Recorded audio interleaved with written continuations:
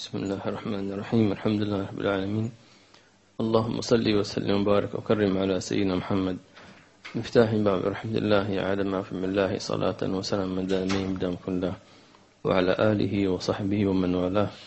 اللهم إنا نسألك في هذه الليلة نفحة من نفحات جودك، ونسمة من نسمات وصالك، ولطفا من ألطاف عطائك، ورزقا من رزق إحسانك، ومغفرة من مغفرة ودادك. اللهم إنا نسألك في هذه الليلة أن تربطنا بالحبيب صلى الله عليه وعلى آله وصحبه وسلم، وأن ترزقنا العلم الذي ينفعنا، وترزقنا الخير الذي يرفعنا، وترزقنا الصدق الذي يكون موافقا لنا في طريقنا وسيئنا. وأشهد أن لا إله إلا الله وحده لا شريك له، وأشهد أن سيدنا محمد عبده ورسوله. اللهم أحينا عليها يا حي، وميتنا عليها يا مميت، وابعثنا عليها يا باعث.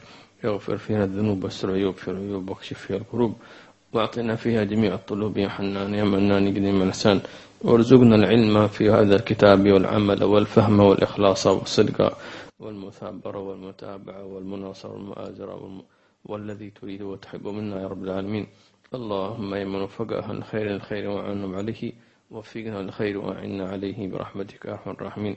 واجعل من هذا المجلس سببا لتفريج الكروب ورفع الخطوب وشفاء للمرضى ورحمة للموتى يا حنان يا منان نقدم حسن. ألطف بنا فيما جرت به المقادير، وقد الديون واكشف الكروب وصح شؤونا، وادفع البلاء عنا وعن المسلمين أينما كانوا أينما حلوا يا حنان يا منان نقدم حسن. وصلى الله على سيدنا محمد وعلى آله وصحبه وسلم. الحمد لله رب العالمين. أعوذ بالله من الشيطان. أخذنا في الدرس الماضي عن الأصل الثاني وهو الزكاة فيما يتعلق بالزكاة والصدقة، وتكلمنا أن الناس على 3 أنواع كما قال الإمام الغزالي. النوع الأول سماهم الأقوياء، المقصود بقوة الإيمان، قوة اليقين بالله عز وجل في التعامل مع المال. وذكر لنا أن من الأقوياء من كان ينفق كل ما يملك في سبيل الله عز وجل إذا جاء وقته، إذا جاءت ساعته، إذا جاءت لحظته، ويكون هذا مهيئا لهذا الإنسان. وذكر لنا من أمثلة ذلك سيدنا أبو بكر الصديق رضي الله تعالى عنه وأرضاه. وذكرنا أن سيدنا أبو بكر الصديق كان قد هيأ أهله وبناته على هذا الشيء، فكان الأمر سهلا ميسرا لهم. وأيضا ذكرنا أن ليس الصحابة كلهم على منهج سيدنا أبو بكر الصديق، فهم متفاوتون كما قال سبحانه وتعالى هم درجات عند الله. وهذه من رحمة الله عز وجل بنا من معشر الأمة الإسلامية أن يكون في كل زمان أشباههم من السابقين، ففي كل زمان أشباههم من السابقين، فهناك الأقوياء وهناك المتوسطون وهناك وهناك. فالحمد لله على فضله وعلى جوده. فصحابة النبي صلى الله عليه وسلم صحيح هم صحابة، إلا أن متفاوتون في الاجتهاد، متفاوتون في الإيمان، متفاوتون في العطاء من الله سبحانه وتعالى، ففيهم القراء وفيهم العلماء وفيهم أهل القرآن إلى غير ذلك. فرضي الله تعالى عنهم وارضاهم وورثهم عز الدنيا وكرامة الآخرة. الطبقة الثانية هم الذين دون الطبقة الأولى. تفضل. بسم الله الرحمن الرحيم، وصلى الله على سيدنا محمد وعلى آله وصحبه وسلم. اللهم صل عليه وسلم. من كتاب الأربعين في أصول الدين للإمام أبي حامد الغزالي رحمه الله تعالى، ونفعنا به وبعلومه وعلومكم في الدارين، رضي الله عنكم، إلى أن قال: الطبقة الثانية المتوسطون، وهم الذين لم يقدروا على إخلاء اليد عن المال دفعة واحدة، ولكن أمسكوه لا للتنعم بل للإنفاق عند ظهور محتاج إليه، فهم يقنعون في حق أنفسهم بما يقويهم على العبادة، وإذا عرض محتاج بادروا إلى سد خلته وحاجته، ولم يقتصروا على قدر الواجب من الزكاة، وإنما غرضهم الأظهر في الإمساك ترصد الحاجات. هذا القسم الثاني من أقسام الناس المتعاملين بالمال. قال المتوسطون الذين إيمانهم أقل من إيمان الدرجة الأولى، وهم الذين يدخرون من أموالهم ليس بخلا وليس ادخارا للتنعم بشؤون الدنيا، وإنما قصدهم من الادخار أنهم يساعدون الناس، إذا جاء إليهم محتاج ساعدوه، إذا جاء إليهم مديون قضوا دينه، إذا جاءهم إليهم فقير، إذا جاءهم من يطلب مساعدة ليعطوه، فكان غرضهم من ذلك هو أن يعطوا غيرهم، كمن يكون مسؤولا عن مثلا عن أبيه وعن أمه وعن إخوانه وعن أقاربه، ويساعد مثلا في الإيجار، ويساعدهم في قضاء ديونهم، ويساعدهم مثلا في تسديد مثلا فواتير كهرباء مثلا وغير ذلك، فيدخر ذلك من أجلهم، فهذا يعتبر من الشيء الطيب، ولكن دون الأول، لأن الأول خلاص يعني أنفق ما عنده متوكلا على الله عز وجل، ولكن هذا كما ذكرنا يحتاج إلى إيمان قوي جدا. والقسم الثاني هذا يدخر، لكن بهذا الشرط، لا يدخر فقط من أجل التناعم في الدنيا، يقول لك مثلا أريد أن أجمع فلوس حتى أشتري مثلا إيش يعني شيء من شؤون الدنيا مثلا غالي، يريد فيجمع فلوس، فكل ما جاء إليه مسكين هو عنده يقول والله ما عنده، أو يعطيه شيء بسيط هكذا، بينما هو يجمع من أجل دنيا، فأنت حرمت المسكين هذا من أجل دنياك، فالدنيا هذه لن يبارك الله فيها إذا كنت تبخل بها عن من جاءك محتاجا، من جاءك وهو محتاج إلى هذا العطاء. فلذلك النبي صلى الله عليه وسلم أخبر، ومن جملة ذلك أيضا ما مثلا يدخره لأولاده، يعني من أجل أن ينفق عليهم، من أجل أن يعلمهم، من أجل أن ينفق على مدارسهم مثلا، هذا مثلا يدخل، أو عليه ديون أموال إيجارات وهكذا وحقوق الناس، فهذه ليس مالك الآن، أنت الآن لابد أن تدخر شيئا من المال من أجل أن تعطي الناس حقوقهم منها، فهذا يدخل أيضا ضمنا إن شاء الله تعالى في هذا. وهذا القسم هذا لم يقتصر على الزكاة، له نفقات، له صدقات أخرى، ولكن دون القسم الأول. نعم. القسم الأول نسيت أن أذكره، قسم الأقوياء، قوم قد يكون ما عندهم مال، ولكن يستدين من أجل أن لا يرد هذا السائل، فيأتيه مثلا شخص يقول أنا محتاج إلى 10,000 درهم، ويكون هذا صاحب الإيمان القوي يقول أنا ما عندي شيء، ولكن تعال بكرة أو بعد بكرة إن شاء الله يعني نلبد لك المال، فيكون هذا الشخص صاحب الإيمان القوي يذهب ويستدين من أجل أن يقرض هذا المحتاج، وهذا طبعا من أقوى يعني علامات الإيمان، والنادر من يفعل ذلك، يعني أقصى شيء يقول أنا ما عندي، الله إن شاء الله يكرمنا وإياك، لكن أن يذهب ويستدين ويتحمل تبعات هذا الدين من أجل أن يقضي حاجة فلان، هذا فعلا لا يقوى عليه إلا الأقوياء، وقد رأينا ذلك في مشايخنا، يكون واحد منهم يستدين ويتحمل ديون هو مش محتاج أصلا، ولكن عشان مثلا يريد أن يصلح ما بين اثنين، يريد أن يصلح ما بين زوجين، يريد أن يصلح ما بين فلان وفلان، هذا محتاج فلوس، هذا يقول خذ هذا الفلوس، ويتحمل عليه ديون كثيرة.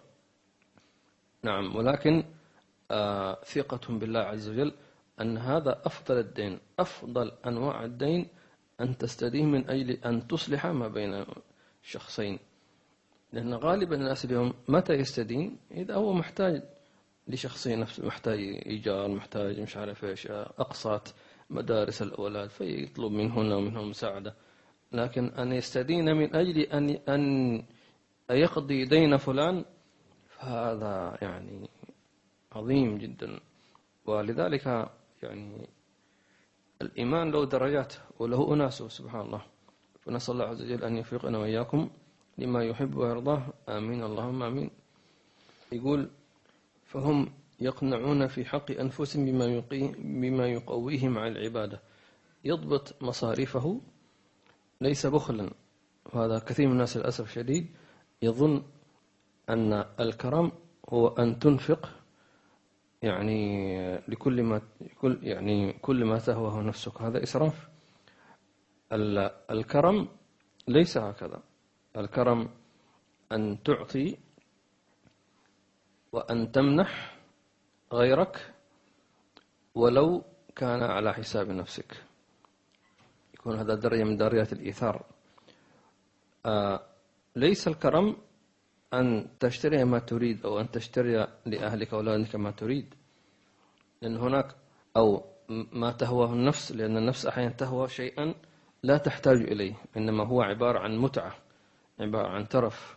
فبالتالي فهذه النفس عندما تتسلط على الإنسان فلها مطالب كثيرة، تريد أن تشتري هذا وهذا وهذا وهذا، وبالتالي أكثرها لا تحتاج إليها. لذلك فعندما يضبط أمواله مصاريفه في بيته وفي أسرته إلى درجة أن يكون البيت وأهله في حالة رضا، في حالة قناعة، ليس حالة إسراف.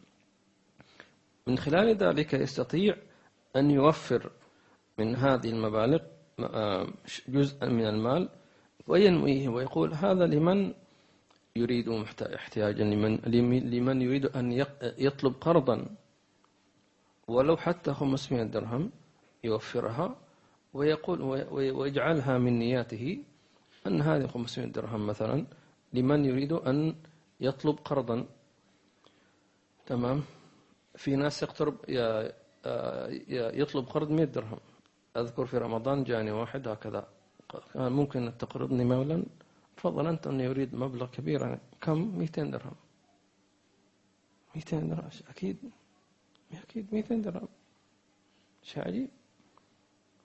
يعني سهل جدا، صح ولا؟ أن تقرض الإنسان 200 درهم 300 إلى 500 درهم حسب كل واحد طبعا لاستطاعته. لكن عندما أنت تنوي ولو مبلغ بسيط لا يأتيك الشيء يقول له إيش هذا 200 ولا 100 درهم، في أحد يطلب منك؟ لا، هذا موجود. سبحان الله. لكن إذا صدقت النية فإن الله عز وجل يقبل كل شيء ويرسل إليك من يحدد لك أنا محتاج إلى 100 درهم 10 دراهم موجودين. لكن على الإنسان أن يقصد، لا أن تغلق الباب. في بعض الناس أصلا مغلق باب أنه يقرض أحد، يقول مش مستحيل، ما في مجال، أنا أصلا محتاج من يعطيني، فهو أغلق على نفسه هذا، مع أن أصلا لا منك ولا منه. الله يقول من ذا الذي يقرض الله قرضا حسنا. تمام. هذا استفهام أو سؤال، من؟ فبالتالي عندما يقول الإنسان أنا ويبادر ولو شيئا بسيطا فإن الله سيفتح له وسيبارك له فيه وسيرزقه الخير والمدد إن شاء الله تعالى. فاللهم وفقنا لما تحب وترضاه، آمين. يود أحدنا نفسه أن يكون دائما معه مبلغ من المال نقدا في جيبه، وينوي بذلك أنه يعني أي شخص يعني محتاج أو شيء ربما يفاجئه، يقول له أنا انتظر وأذهب إلى الصراف وأسحب مش عارف، ربما يتكاسل ربما هكذا، فيكون الإنسان عنده شيء من المبلغ نقدا في جيبه، وينوي بذلك استعدادا لأن يعطي أي إنسان محتاج ولو مبلغ بسيط، 10 درهم 15 50 100 200 500 ألف، مجال مفتوح. الله يوفقنا وإياكم مما يحب ويرضى. الصراف يقول الصراف اوت اوف اوردر سليب يعني، او يقول ما يعني بطاقة ما تشتغل، فيتوقع الإنسان أي شيء. ونبشركم يعني ما تم الأسبوع الماضي يوم الحمد لله وصل إلى البنت اليتيمة، وإن شاء الله هي فرحانة تتزوج إن شاء الله تعالى، فجزاهم الخير. فنحن نشكركم، نوصل شكر يعني أقاربها لكم إن شاء الله تعالى. الحمد لله أدخلت من فرح على قلبهم إن شاء الله، وهي شريفة من أهل بيت النبي صلى الله عليه وسلم. نعم، بس هذا من باب نطمنكم من الحمد لله. الطبقة الثالثة الضعفاء، وهم المقتصرون على أداء الزكاة الواجبة، فلا يزيدون عليها ولا ينقصون منها، فهذه درجاتهم، وبذل كل واحد على مقدار حبه لله. وما أراك تقدر على الدرجة الأولى والثانية، ولكن اجتهد حتى تجاوز الدرجة الثالثة إلى أواخر طبقات المقتصدين المتوسطين، فتزيد على الواجب ولو شيئا يسيرا، فإن الاكتفاء بمجرد الواجب حد البخلاء. قال الله سبحانه وتعالى: إن يسألكموها فيحفكم تبخلوا، أي يستقصي عليكم فتبخلوا. الطبقة الثالثة سماها الإمام الغزالي الضعفاء، أي الضعفاء في إيمانهم في التعامل مع أموالهم، يحب الفلوس، يحب المال، يعني يحب الادخار. ويل لكل همزة لمزة الذي جمع مالا وعدل، يجمع ويحسب، يجمع كل مساء شيء كم حسابي في البنك، وهكذا، ويحزن إذا نقص منه شيء، والعياذ لهذا. يعني حب الدنيا في قلبه، الله يخرج حب الدنيا من قلوبنا إن شاء الله تعالى.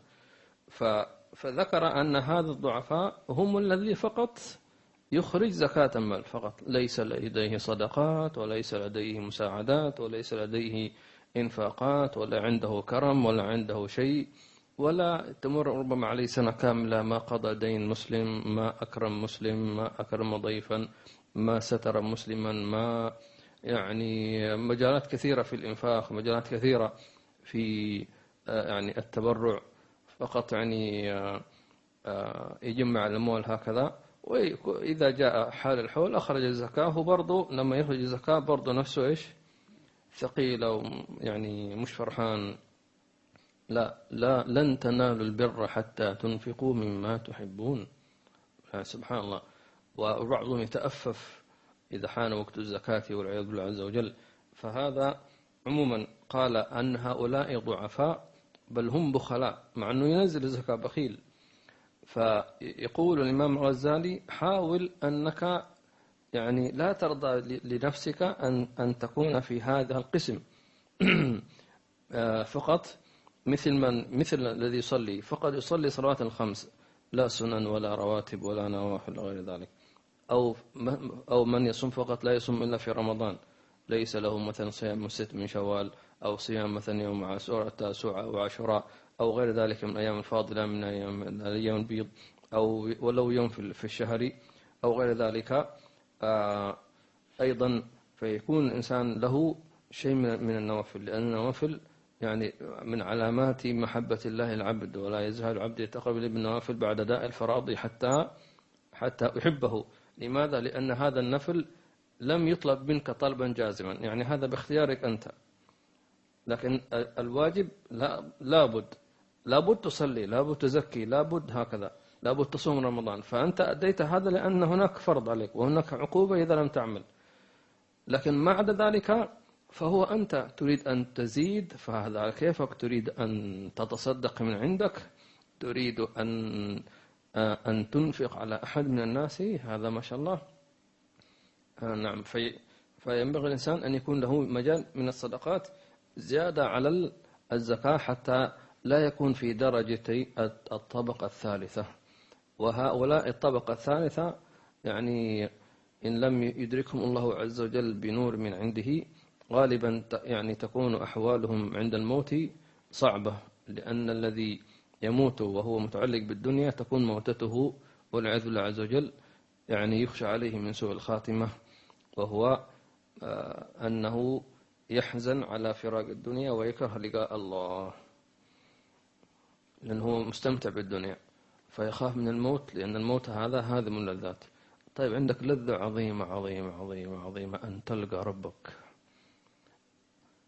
من أحب لقاء الله، أين لذة الوصال؟ أين الذي أنت مستمتع بالعطايا، فأين المعطي الذي يحبوك، والذي يعطيك، والذي وعدك وقالك أن الذي ترى في الدنيا هذا لا شيء، متاع الدنيا قليل لا شيء. ما الذي هذا غرك؟ هذا أنت لو شفت من دي سيدنا سعد بن معاذ كما قلنا خير من الدنيا فيها، شو تسوي؟ ماذا لو رأيت؟ ماذا لو طعمت عنبا من عنب الجنة؟ ماذا لو شربت عسل من عسل الجنة؟ ماذا ماذا ستفعل؟ سبحان الله. فلا تغرنكم الحياة الدنيا ولا يغرنكم بالله الغرور. الله يثبتنا وإياكم لما يحب ويرضاه، آمين اللهم آمين. نعم. ثم يذكر الإمام الغزالي الآن ما هي يعني أنواع الصدقات التي يمكن يتصدق بها الإنسان. نعم. فاجتهد ألا ينقضي عليك يوم إلا وتتصدق بشيء وراء الواجب ولو بكسرة خبز فترتفع بذلك عن درجة البخلاء، فإن لم تملك شيئا فليست الصدقة كلها في المال. نعم. يقول فاجتهد ألا ينقضي عليك يوم إلا وتتصدق بشيء وراء الواجب. الإمام الغزالي يقول مفروض كل يوم تكون لك صدقة ولو بكسرة خبز. عندك رغيف كسرت منه صدقة، أطعمت به إنسانا، أطعمت به جارا، اشتريت من السوق فاكهة، اشتريت خضروات، أعطيت جارك شيئا طماطم أو بصل أو غير ذلك كما كان سابقا. مش هذا كان موجود؟ نعم كان، وإن شاء الله موجود الحين حسب تعارف الجيران يعني. وهكذا هذه كلها يدخل في صدقات. والإنسان نفسه ينوي على الأقل تكون موجودة. إذا ذهب إلى السوق واشترى لبيته خضروات وفواكه ينوي بذلك أيضا أنه يمكن أن يعطي جاره، أن يعطي هكذا، ومجرد أن هي خير وبركة تفتح المجال إن شاء الله تعالى. وكذلك حتى لو ذهب إلى مطعم مثلا واشترى مثلا وجبة له أو لأسرته ولو كانوا في نزهة مثلا، أيضا ينوي. مثلا أحيانا يكون يبقى طعام ويقول له إيش هذا الإنجليزي لكم تيك أواي، بقايا الأكل يعني، وتخليه يجمعه تيك أواي، مع يقول لك أعطيه أي إنسان مثلا ممكن يأكله هكذا. وأفضل منه بدل تيك أواي تأخذ وجبة جاهزة جديدة، يعني ما يكون بقايا طعام. تيك أواي هذا خليه لك أنت والفقير مثلا أو غير محتاج تشتري له جديد. كلما كنت في الصدقة أكمل كان أجرك أفضل وأحسن وأبهى وأكمل.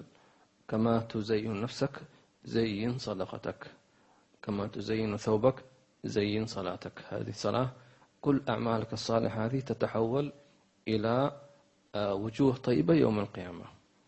فمن كان يسيء في صلاته ويسيء في عباداته وفي صدقاته يرى أعماله مشوهة. إيش هذا؟ هذه أعمالك أنت ما كنت يعني مشي حالك يعني. وهكذا لا، عملت عمل صالح أحسنه ولو كان قليل، لكن يكون شيء طيب مقبول. قال سبحانه وتعالى ولا تيمموا الخبيث منه تنفقون.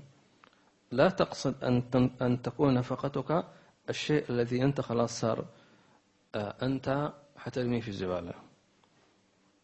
تمام؟ ثوب أنت لن تلبسه، لا تصل إلى هذا الحد. صحيح تصدق بالثوب القديم ما في مشكلة، لكن لا تكن كل صدقاتك فقط إذا خلاص أنت ما تحتاج لهذا الشيء. قلم لا تحتاج إليه خلينا نصدق عليه. نعال أعزك الله أصلا أنت خلاص حترمي في الزبالة نتصدق به. طعام أنت لن تأكله أصلا خلاص يعني خلينا نصدق. لا يكون هذا قصدك من الصدقة أن تتصدق بشيء أنت زهدت فيه. تمام؟ وإنما تتصدق بشيء أنت تحبه مما تحبه وتعطيه كما أنت تأكل. ولا تيمموا الخبيث تنفقون منه لستم بآخذيه. لا تيمموا أي لا تقصدوا الخبيث أي من الصدقة تنفقونه ولستم بآخذيه. هل لو أنت كنت مكان الفقير أو المحتاج وأحده مثلا أعطاك ثوب لكن لا يصلح لللبس، طب شو الفائدة من هذا؟ تمام؟ ثوب فيه بقع كثيرة فقلت أنا سأتصدق بهذا الثوب، فيه بقع لن تزال، هل ممكن أنت تأخذ هذا؟ ولستم بآخذه إلا أن تغمضوا فيه، يعني تمشي حالك. فسبحان الله، نشوف كيف الإيمان، كيف الإسلام، كيف النبي صلى الله عليه وسلم، كيف القرآن يعلمنا كيف تتعامل وكيف تنفق، لأن حقيقة المنفق هو الله سبحانه وتعالى. لا أنت، المال مال الله والعبد عبد الله، وكلنا جميعا سنموت بلا شيء من الدنيا، ليس لنا إلا الأكفان من الدنيا، وما عدا ذلك ستتركه.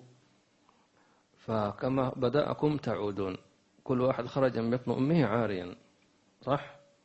لا لابس شيء ولا لابس على رأسه، عاري من رأسه إلى خمصي قدمه، ثم كساك وأطعمك وعلمك ورباك وكبرك، وكذلك تموت عاريا ما عدا الكفن. فاللهم أحسن ختامنا إن شاء الله تعالى بعد عمر طويل وحال جميل، آمين. أيضا كل الشخص الذي ينفق على أولاده يدخل في معنى الصدقة على أهله، يدخل في ذلك في معنى الصدقة، فيثاب على ذلك كل لقمة يأكلونها وكل ثوب يشتري لهم، فيدخل في ثوب الصدقة، وإن كانت هي واجبة عليه، ولكن يأخذ ثوب ذلك، بخلاف لو كان ينفق عليهم منة عليهم، ويقول أنا الذي أنفق عليكم، وأنا الذي لولاي لكنتم مشردين في الشوارع، ولولاي كنتم أنتم كذا وكذا، لولاك لا إله إلا الله، مين لولاك أنت؟ متى أنت خلقت حتى تقول لولاك؟ فمسكين، فلا يثاب على أعماله ولا شيء، سبحان الله. والمنة لله ولرسوله صلى الله عليه وسلم، فالله يرزقنا أدب مع الله سبحانه وتعالى.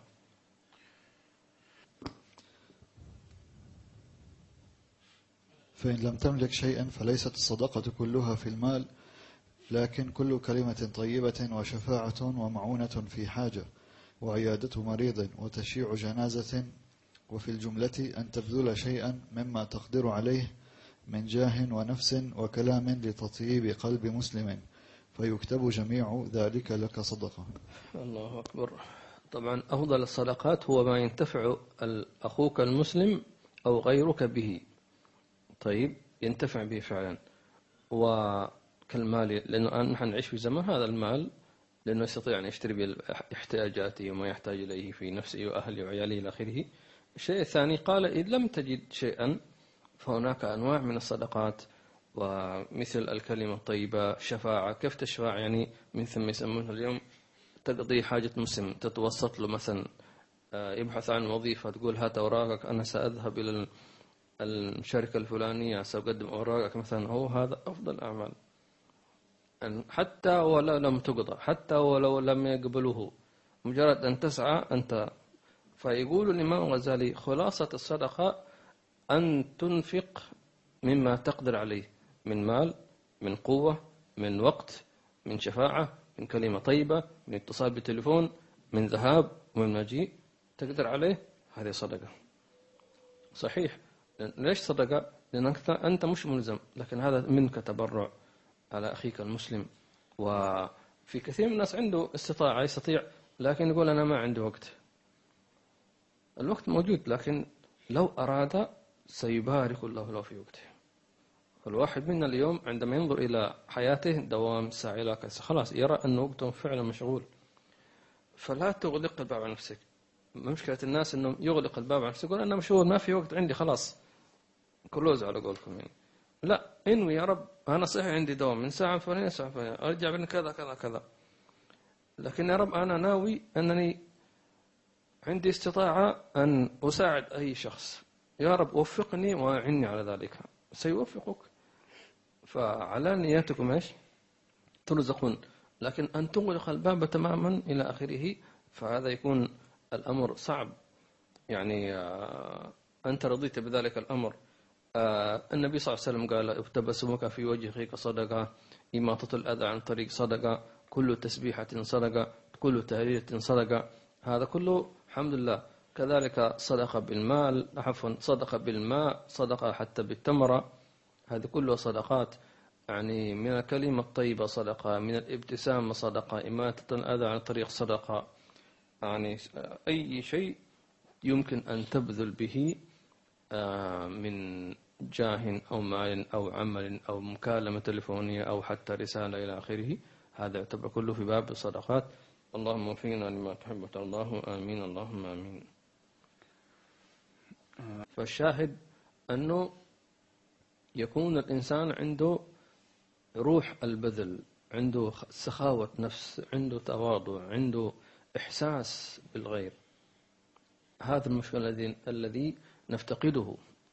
مثلا شخص عنده يريد أن يزوج ابنته، خلاص يعني المفروض الإنسان يكون عنده واضح أنه هذا عنده يريد أن يزوج ابنته، فالمفروض إيش الشخص هذا يتبرع أو ينفق أو يعطي، ما يحتاج أنه هذا فلان إيش يطلب منه. وقس على ذلك كثير من المسائل.